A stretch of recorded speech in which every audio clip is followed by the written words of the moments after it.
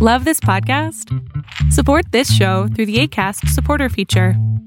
It's up to you how much you give, and there's no regular commitment. Just click the link in the show description to support now. Hello, Deep State Radio listeners. To celebrate the launch of our new login and feed management system, we are offering membership for just $5 per month or $50 per year.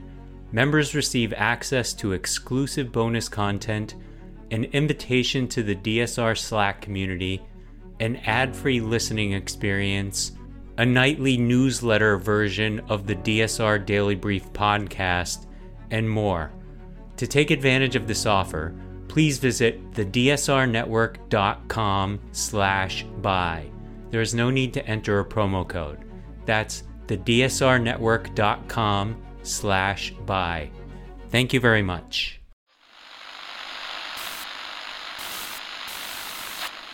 9, 12, 10, 28, 2, 23. This is Deep State Radio, coming to you direct from our super secret studio in the third sub-basement of the Ministry of Snark in Washington, D.C., and from other undisclosed locations across America and around the world. Hello, and welcome to the latest edition of the podcast following yet another hearing of the January 6th committee. There's so much to talk about. Fortunately, joining us today, we have two great commentators, Dahlia Lithwick of Slate, leading legal commentator. How you doing, Dahlia? I am okay. Thank you for having me. That's okay. Look, okay is, these days it's as good as you can get. And our friend EJ Dionne of the Washington Post. How are you doing today, EJ? I'm great, and it's an honor to be on with a person I think should be the next pick for the Supreme Court. So it's great to be with Dahlia and you. Yeah, I was about to say, me or Dahlia? Dahlia, all the way. David. Thank you. I'll pass on that. But I support Dahlia's candidacy, and maybe we can get to the seat that should be opening up soon, a little bit later in this. But first, of course, what I'd love to do is get your reactions to what we heard today from the January 6th committee. They got off to a bit of a lugubrious start, although making some key points about the law. But by the second half, it was a real barn burner with the discussion of what was happening on January 6th with Pence and how Trump was pushing Pence and their sort of cinema verite approach to these hearings, where they're cutting to Ivanka and they're cutting to Mark Short and they're cutting to, it was really quite effective. Here are pictures you've never seen before. It was really quite effective. What do you think, Dahlia? I would start with the exact note that you just offered up as the opening volley, David, which is there is not one extra word. There is no speechifying. If you watched the impeachment hearings, if you watched congressional hearings generally, there's an immense off ratio of verbiage to point. And here it is a 1-to-1 correlation between the words and the images and who is speaking and the point made. And it really is, I think, an object lesson in how to do hearings right going forward.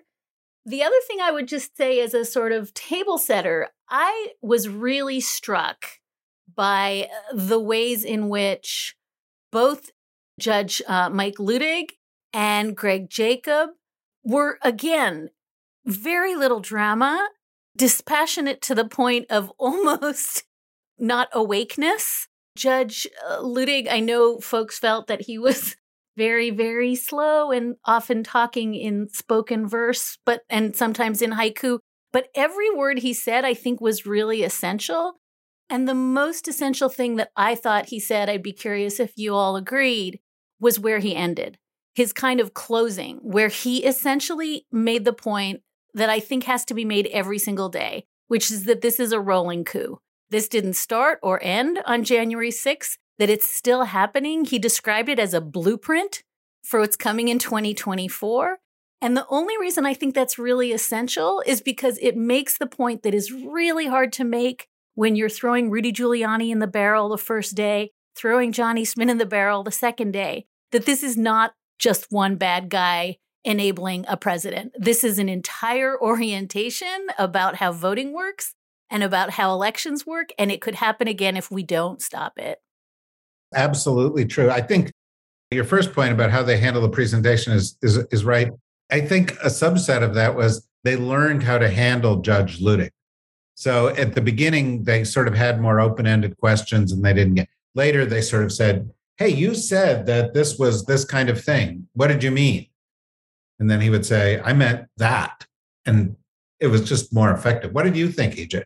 Well, just on Dahlia's point of the discipline and the choreography of this hearing, which is extraordinary, the person who should be kicking himself all over the Capitol is Kevin McCarthy, because he enabled this to happen by refusing to name any of his members who could have disrupted this in any number of ways.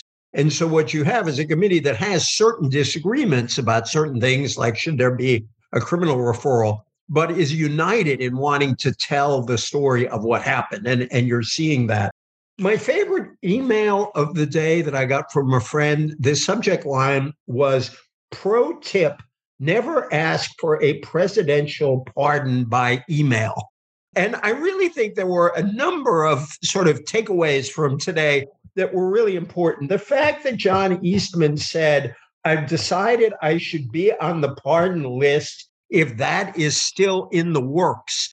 It's not an exact admission of guilt, but it sure suggests that he understood that what he was doing was rather shady. What he was proposing was rather shady. And of course, the fact that he took the Fifth Amendment all those times, it's not a guarantee of guilt or innocence, but it is an indicator that he is aware of some of the legal problems that his behavior might have caused him. Another takeaway from today is that the word of the hearing, alas, pardon me for saying it, will be bullshit, because you had Attorney General Barr use that term to great effect to describe his view of the stolen election theories. And here you had an email from Pence's counsel, Greg Jacob, I think to Eastman it was, saying, thanks to your bullshit, we are all under siege, which just gives you a sense of what was going on out there. The fact that Pence didn't leave, Pence shouldn't be canonized for everything he did in his life. And today was a kind of canonization. But the fact that he refused to leave is so important to making sure that this process happened.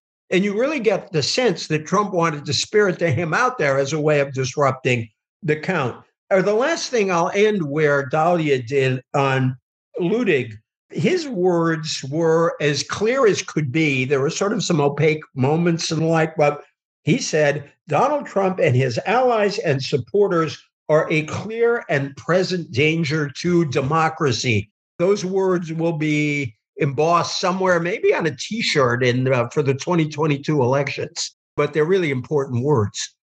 Yeah, and if you haven't read his full statement, which CNN made available, definitely read it, because his full statement was extremely, extremely effective. We're also joined by our friend Harry Litman, who all of you know from TV and commentating in the LA Times and his own podcast, Talking Feds. How are you doing today, Harry? You are muted. Pardon me. Can you hear me, David? We can. And I guess also, I'm speechless. That's how I am. I actually did feel a little bit kind of shaken up after the hearing. Look, I thought they once again, I hear you and others kind of saying things went slow when Judge Luttig did his ponderous presentation.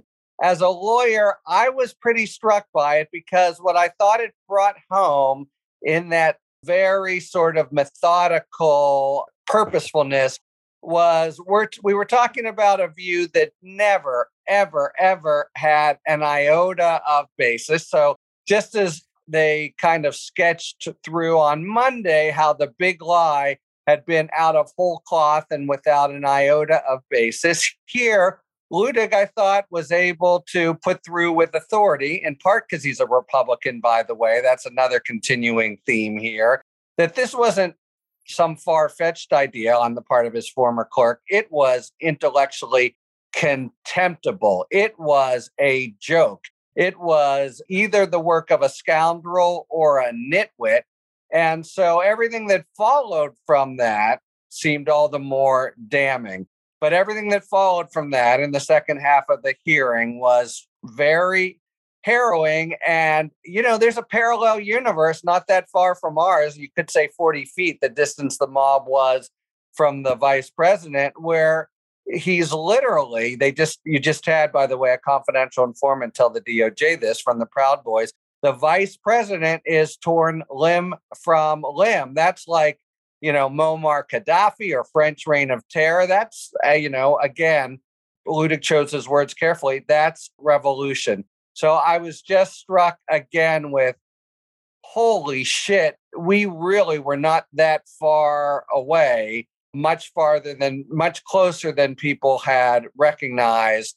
And, in the wake of it, I felt like the blood drained from my face kind of thing. It really brought one last comment. It just brought home, they're doing such a good job of bringing home with vivid detail charges that we had seen sketched out. It's the exact thing that didn't happen in the Mueller report because of how the DOJ and Congress handled it. And I'm agreeing here with EJ that it's part because of McCarthy's boneheaded move. We are just getting an unrebutted, total pummeling, detail after detail after detail. Yeah, absolutely right. It also didn't happen in either of the impeachment hearings. They talk a lot about Steph Curry revolutionizing the game of basketball with the three-pointer. I think this committee is revolutionizing the future of congressional hearings by the way that they've handled it. By the way, I really appreciate that EJ referred to bullshit and you just said shit here. I really feel that this is, allowing us to speak like grownups. I was kind of struck by we'll have more of those. Yeah, no. Well, I was about to say, I was a little struck by the fact in the hearing today that when Trump apparently called Pence a pussy, right, we had to refer to it as the P word, even though the entire 2016 election campaign, the word pussy must have been mentioned in the press 1 million times, right? But, having said this, Dahlia, just to go back, Harry's point about the blood draining from it, I agree. I remember sitting there watching on January 6th. And at first I was kind of riveted. And then I realized how big this was. And then I realized that something was happening that we never imagined was happening. I didn't realize that behind the scenes, there were people who said, yeah, we're going to kill the vice president. Maybe we'll kill Nancy Pelosi, that they had the help of political leaders, that the president of the United States was told, you lost. Your schemes for getting the election are illegal. Your Hail Mary pass is to force Pence to do something illegal, who had a lawyer send him a note saying, violate the law just this one little time, which would have ended democracy in America. And the president of the United States was like, yeah, I'm going to threaten him. I'm going to bludgeon him. I'm going to sit in a room full of people. We had a picture of the room full of people he was sitting in. And all of them, including his daughter and everybody, was saying, yeah, he was threatening Pence. And then, and this is where I'm going to stop this wrap up. In the midst of all of this, and we know that Trump said, maybe if the crowd killed Pence, he'd get what he deserved. But in the middle of all this, Pence is down in the basement of the Capitol. And he's like, no, I'm not getting in that Secret Service car. And, there was some, like he's doing it because he doesn't want to be seen leaving the Capitol. But that wasn't really the subtext, because what it was you're not the one behind the wheel. I don't know where they're taking me. I don't trust the Secret Service under Donald Trump. What did you think of all that, Dahlia? It was just kind of mind-blowing. There were so many ways to read, I don't know who's behind the wheel.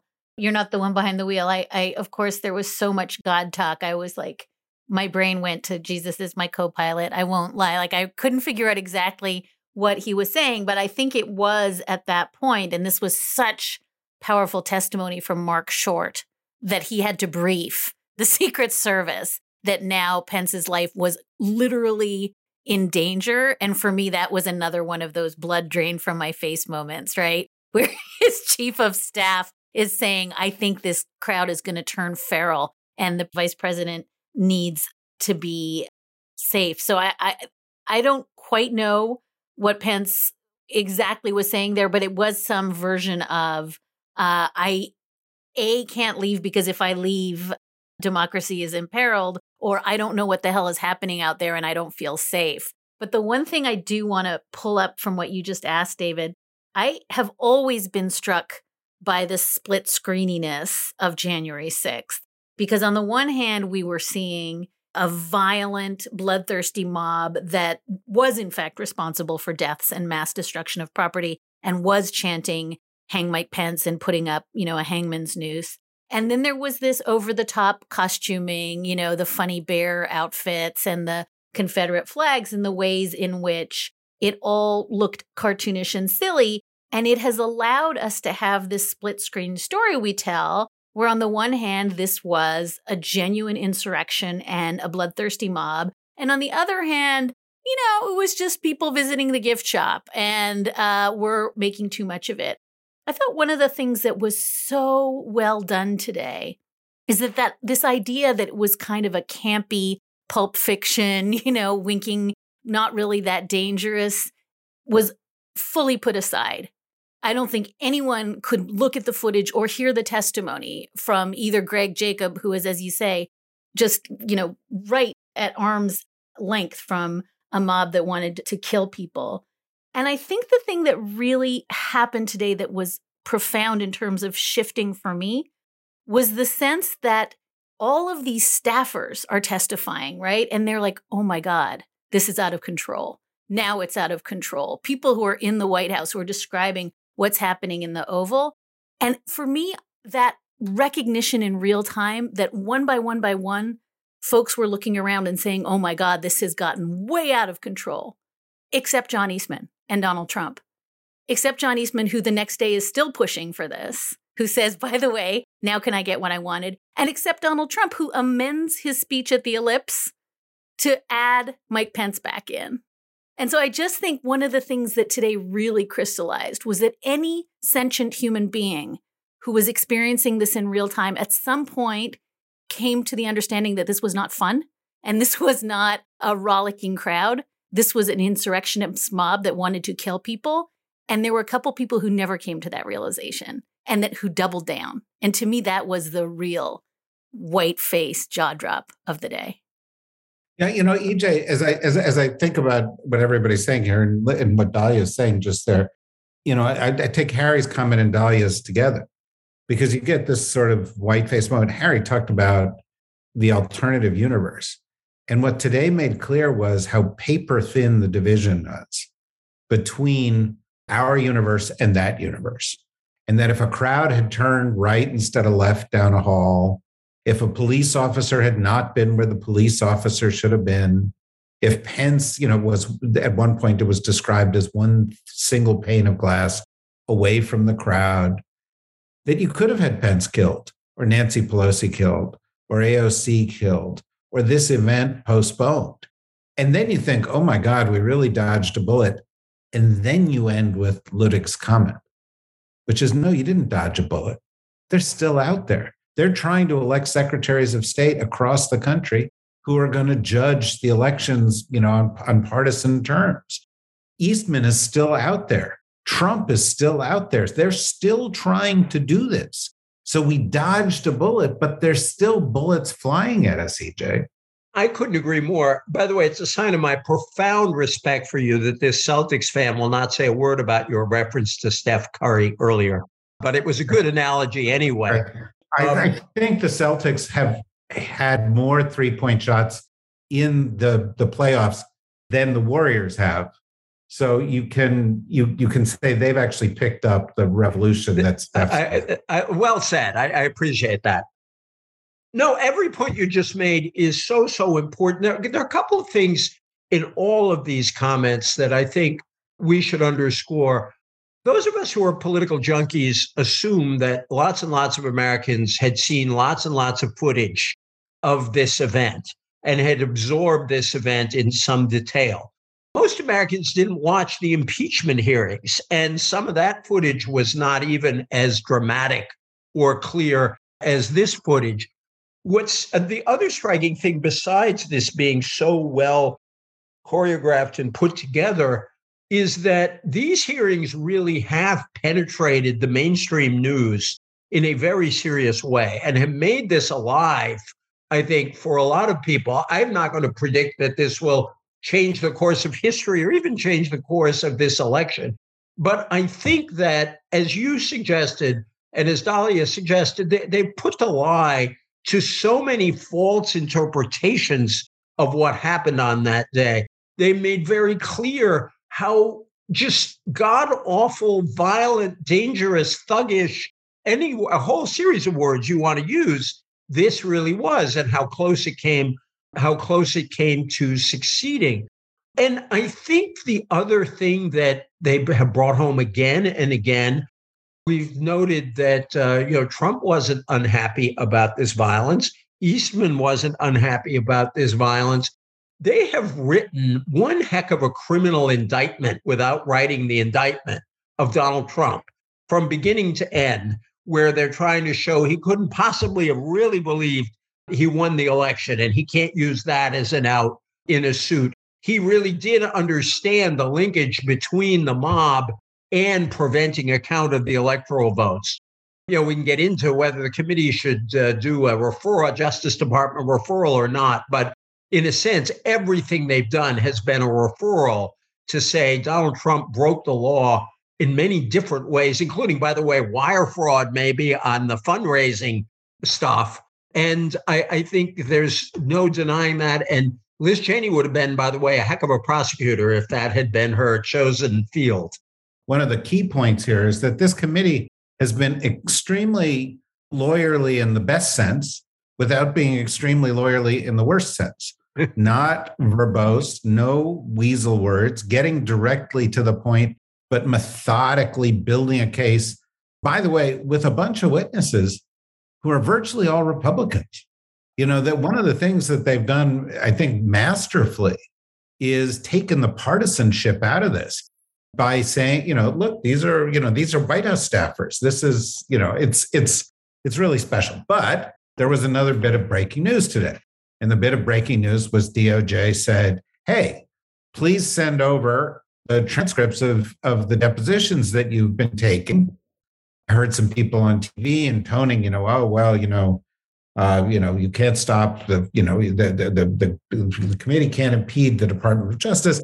But then I heard Benny Thompson saying, we're going to do our job and then we'll get around to this. And I could only think in the back of my mind, maybe had DOJ enforced more of the subpoenas and been more respectful of the work of the committee might be a little bit more responsive to DOJ. This is a very complicated knot of a story. So why don't you unravel it for us, Harry? Sure. So several points. First, you're right. They write a letter today that portrays some urgency. To me, David, I think that is because there's ongoing litigation that's just started with the Proud Boys. That's where they get this confidential informant they revealed today who said, we'd have killed him. And they want some of the evidence right away because I think they want to use it for detention hearings. In terms of getting the whole corpus to be able to use for trials when they put it on, they're going to get it. I think they know they're going to get it, but the committee is very jealously guarding it because they want to be able to dole out these bombshells with each hearing, and they know that might be the ticket to having people listen to them. On your point about the Republicans, so first of all, on your general point, 100% completely methodical, not plotting, not boring, and rather just the facts. This is a really, really it's the best investigative committee Congress has ever had. And for one reason is they're really stocked with former prosecutors at the staff level, not to mention guys like Schiff who have done it on the professional level. But we've been talking forever. When are the Republicans going to step forward? They know it's all a lie, et cetera. And we're referring to the McCarthys and Cruzes. It looks like that won't happen. But we're having some version of that, I think. It's not simply that it makes it more credible that you have members of the Republican establishment like Luttig and Barr who are saying these damning things about Trump, but it's also a version of the Howard Baker, Barry Goldwater famous move when people from his own circle, said Nixon can't be supported anymore. Luttig, in particular, it was so categorical in the condemnation of Trump and so deeply offended by a morally odious as well as legally indefensible view that would trample the Constitution. And I think that is persuasive to people. At the end of the day, what's it going to take? Because just Tuesday, right, we had people elected on the basis of a big lie. And Ludick specifically warned about the clear and present danger of 2024. On the other hand, let's say 25% of the big lie partisans, or the whatever 60% you hear of Republicans, actually now are peeled away from these hearings. Is that enough, at least, to dodge the biggest bullet of Trump's continuing sway going forward? Although, query what happens with DeSantis and Abbott and others. I mean, I think they've done their job so well that you can actually see this as being the end of the fear. I may be drinking my own Kool-Aid after the hearing, but the end of the prospect that Trump is the most powerful politician in America. That, other dangers will remain and that could all fade quickly. But I do want to say that the committee's work has been so solid, in particular because of how it's marshaled points of view that you wouldn't have expected and that seem especially persuasive.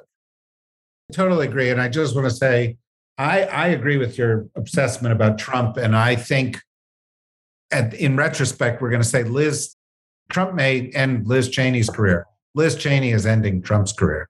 And this would not have resonated the way that it did if Liz Cheney didn't step away from the Republican leadership and do this. And I don't agree with her on almost anything, but I would say that.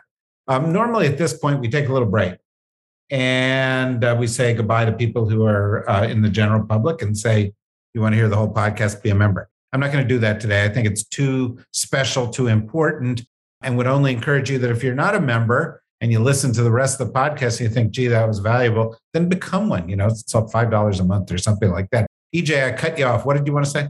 Well, what I want to say is I absolutely love Harry's hopefulness, and I couldn't agree more about the importance of Liz Cheney and what she chose to do and how good it is that this story is being told by Republicans.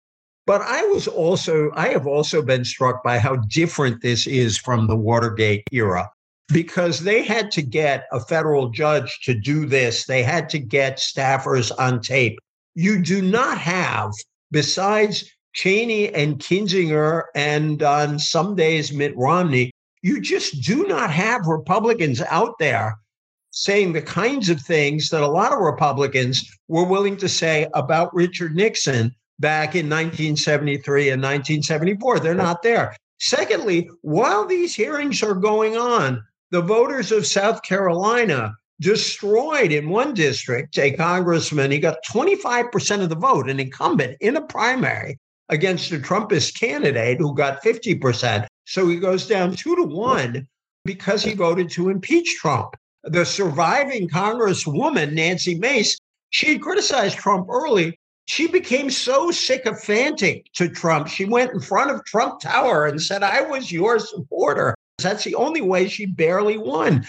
And worst of all, in Nevada, the Republicans nominated one of the leading election deniers in the country for Secretary of State. And he has said that he wouldn't have recognized Biden's victory in Nevada in 2020. So I wish I could feel, I'm usually the hopeful one in a lot of these political conversations, but boy, there are a lot of forces in the Republican Party that are still pretty strong on the wrong side of all this. Maybe this will give heart to more Republicans. I'd like to hope so, but I don't think it's there yet.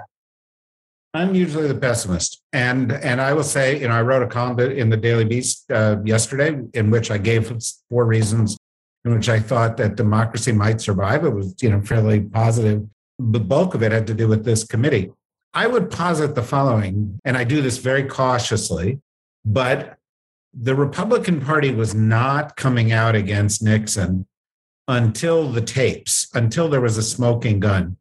I think we may find that these hearings are the equivalent of the tapes. And there was a Morning Consult Politico poll a couple days ago that showed that essentially 2/3 of Americans believe, including half of Republicans, believe that people who wanted to steal an election should be prosecuted. And also, when I was lamenting in a pessimistic mood earlier today, one of my Democratic consultant colleagues sent me a list of Senate races where Democratic candidates are doing pretty well versus some nutty Republican candidates. Can I briefly exercise my prerogative to be the biggest Debbie Downer in every room in the new millennium? I worry about two things that EJ just flicked at that I want to say really expressly. I worry that these hearings may serve as a power wash for the worst forms of Trumpism, that the people who are going to come out smelling like roses, chief among them Mike Pence, who was almost sainted today, and the same Mike Pence who has never been clear that he renounces what happened and has described that day in January as just another day. But I think among the people who are going to come out smelling like roses are people like Bill Barr, who did a really good job of power washing himself, and yet he was the person going into the 2020 election who was lying about mail fraud and lying about voting in order to constrict voting. So I just worry a little bit that the exact opposite of what Harry is hopefully, tilting at, which is that if we come out of this saying, thank God that Trump is gone and John Eastman is gone and Rudy Giuliani and Sidney Powell are gone, and that when Josh Hawley comes along and does it clean, then we really, really will have lost something profound. And just tag to that briefly, I would say we can't only look through a political lens at this, because we can talk about races that are being won and lost by big lie proponents. But the fact is, as a legal matter, as a constitutional matter, the thing that Mike Luttig was warning about is not a political problem. It is a legal problem. It is the independent state legislature doctrine. It is vote suppression. It is the 19 states that have passed laws making it harder to vote because of the big lie. None of that has anything to do with Trump and Trumpism. That is a conservative legal movement that has determined that they're going to use exactly the things that were done in 2020, but next time they're going to get them right in 2024. And that's how an election is going to get decided. So I just want us to be really careful to disaggregate the political hopefulness of these hearings from the message, which I think should be the Republican Party wants fewer people to vote, and they have a mechanism to set aside the 2024 election, and that is not tagged to Trump and Trumpism. I don't think you're Debbie Downer. I think that was Debbie Discernment, because I just think those points are very important. One quick point, David, I'm grateful you did point out that we romanticize the Watergate era and Republicans in the Watergate era. But there were Republican votes for impeachment on that committee. And there were Republicans like Howard Baker, who was fairly pro-Nixon, but was willing to engage in a serious way early on in the quest for truth. So, yes, I don't want to say they were perfect back then, but I still think they were better than what we got now. Part of this is what risk we're worried about. Of course, that's the Republican credo. Of course, as Tuesday just showed, they're going to be partially successful. Of course, it could be pivotal in individual states. But we had portrayed in front of us and, the potential consequences of a revolution, of a takeover. And that, I think, the committee may be effectively able to beat back past the very close threshold we've been at. That's the point of, that's a sort of middle point between downer and optimism, I guess. Let me pose a very brief question to all three of you. Ginny Thomas, Dahlia Lithwick. First time those two names have been used in the same sentence, I guess, huh? Sounded like a ticket. Boy, that's a balanced ticket. I might be the only person who is not on her email list. I don't think she emailed or texted me about trying to set aside the 2020 election. So that makes me a little sad. I'll have to try harder. I guess I would just say this, David. It's a question, and I don't know the answer to the question of whether Liz Cheney is willing to really probe whether Ginny Thomas had any part in this. And certainly what surfaced today, the Washington Post, the New York Times, CNN confirming that Eastman and Ginny Thomas were emailing. We already know that Ginny was texting with Mark Meadows about setting aside the election results. We know that she was sending emails to state election officials. So we know all this about her. And I think up until today, the Select Committee was not going to touch her because the Supreme Court is the crown jewel of the conservative legal movement. This is a 50-year achievement. And every single person who has testified in the 3 days of these hearings actually wants the outcomes that Ginny Thomas's husband are going to give us, which is more guns, less abortions, and prayer on the 50-yard line. And so I just think that the idea that this committee is going to do anything at all to disrupt Clarence Thomas's hold on the court or the lack of ethics rules on the court or the idea that the court is a pristine body that has no connection to the political machinations that happen in the White House, I just don't think that Liz Cheney is prepared to go there because it would be giving away the crown jewel of 50 years of conservative political achievement. I think that is going to be a real test for Liz Cheney, because that's absolutely right, that what the conservative court can do going forward on so many questions is exactly what Liz Cheney spent most of her political life fighting for. So it's going to be very tricky, although I do think she takes very seriously this Trump and the Trump story and the aspect of Ginny Thomas that was complicit in January 6th and what Trump was doing, that will bother her. So it's going to be, maybe a question for her psychologist or psychiatrist to answer for us, because that's going to be a tough one for her. But I forgot who said this first when this came out, and I apologize that I can't credit them.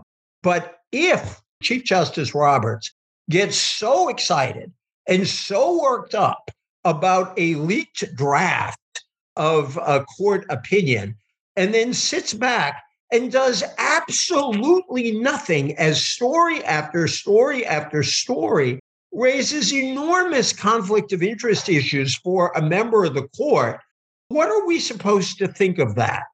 Because Thomas, this story has gone way past where you could say, oh, well, this is a small thing, or, well, that was an accident. I mean, there is something deeply wrong here. And most judges are a heck of a lot more careful about these kind of questions than Justice Thomas seems to be.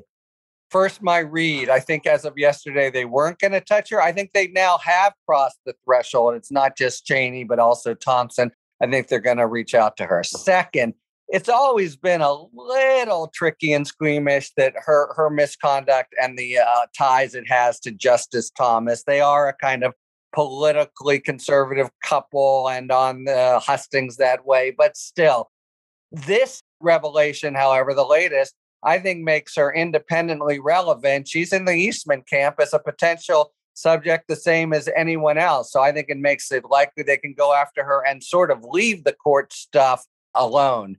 And then finally, I think that she is sufficiently in the thick of it. It's going to be really interesting how she plays it. If they reach out to her, will she try to take the fifth and say, and try to take that sort of Eastman tack?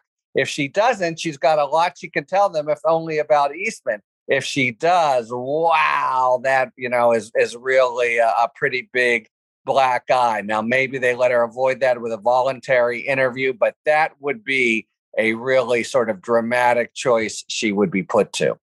She says she is willing to testify before a committee to clear things up. That'll be at first a sort of behind the scenes. We'll see what she has to say, but it's fair game to ask her about Eastman, about Arizona, other players, et cetera. And I think the $1 million question is, what did your husband know? She won't answer that one. She may not, but when it started out months ago and it was she's funding buses to this rally, and now it's she's funding buses, she was calling Arizona, she was calling Meadows, she was calling Eastman. It sounds like this is what she was doing all day long. He was unaware of this, but I agree with you guys. The likelihood that Ginny Thomas is held to account and Clarence Thomas is too as well probably turns on whether she was the one who ultimately leaked the Dobbs decision. If she, because then she will have pissed off Roberts. I'm being facetious. I certainly hope that we're a little bit more serious about this than that. In any event, you guys are great. Couldn't think of 3 people I'd rather be talking to about all of this.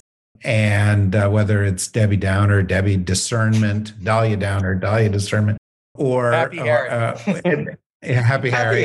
There we go. Yeah, I think it was a great discussion. I'm sure our listeners agree. So join us again soon as we continue to have these conversations. And hopefully all you folks will be back. Thank you, Dahlia. Thank you, EJ. Thank you, Harry. Thanks to everybody for listening. Bye-bye.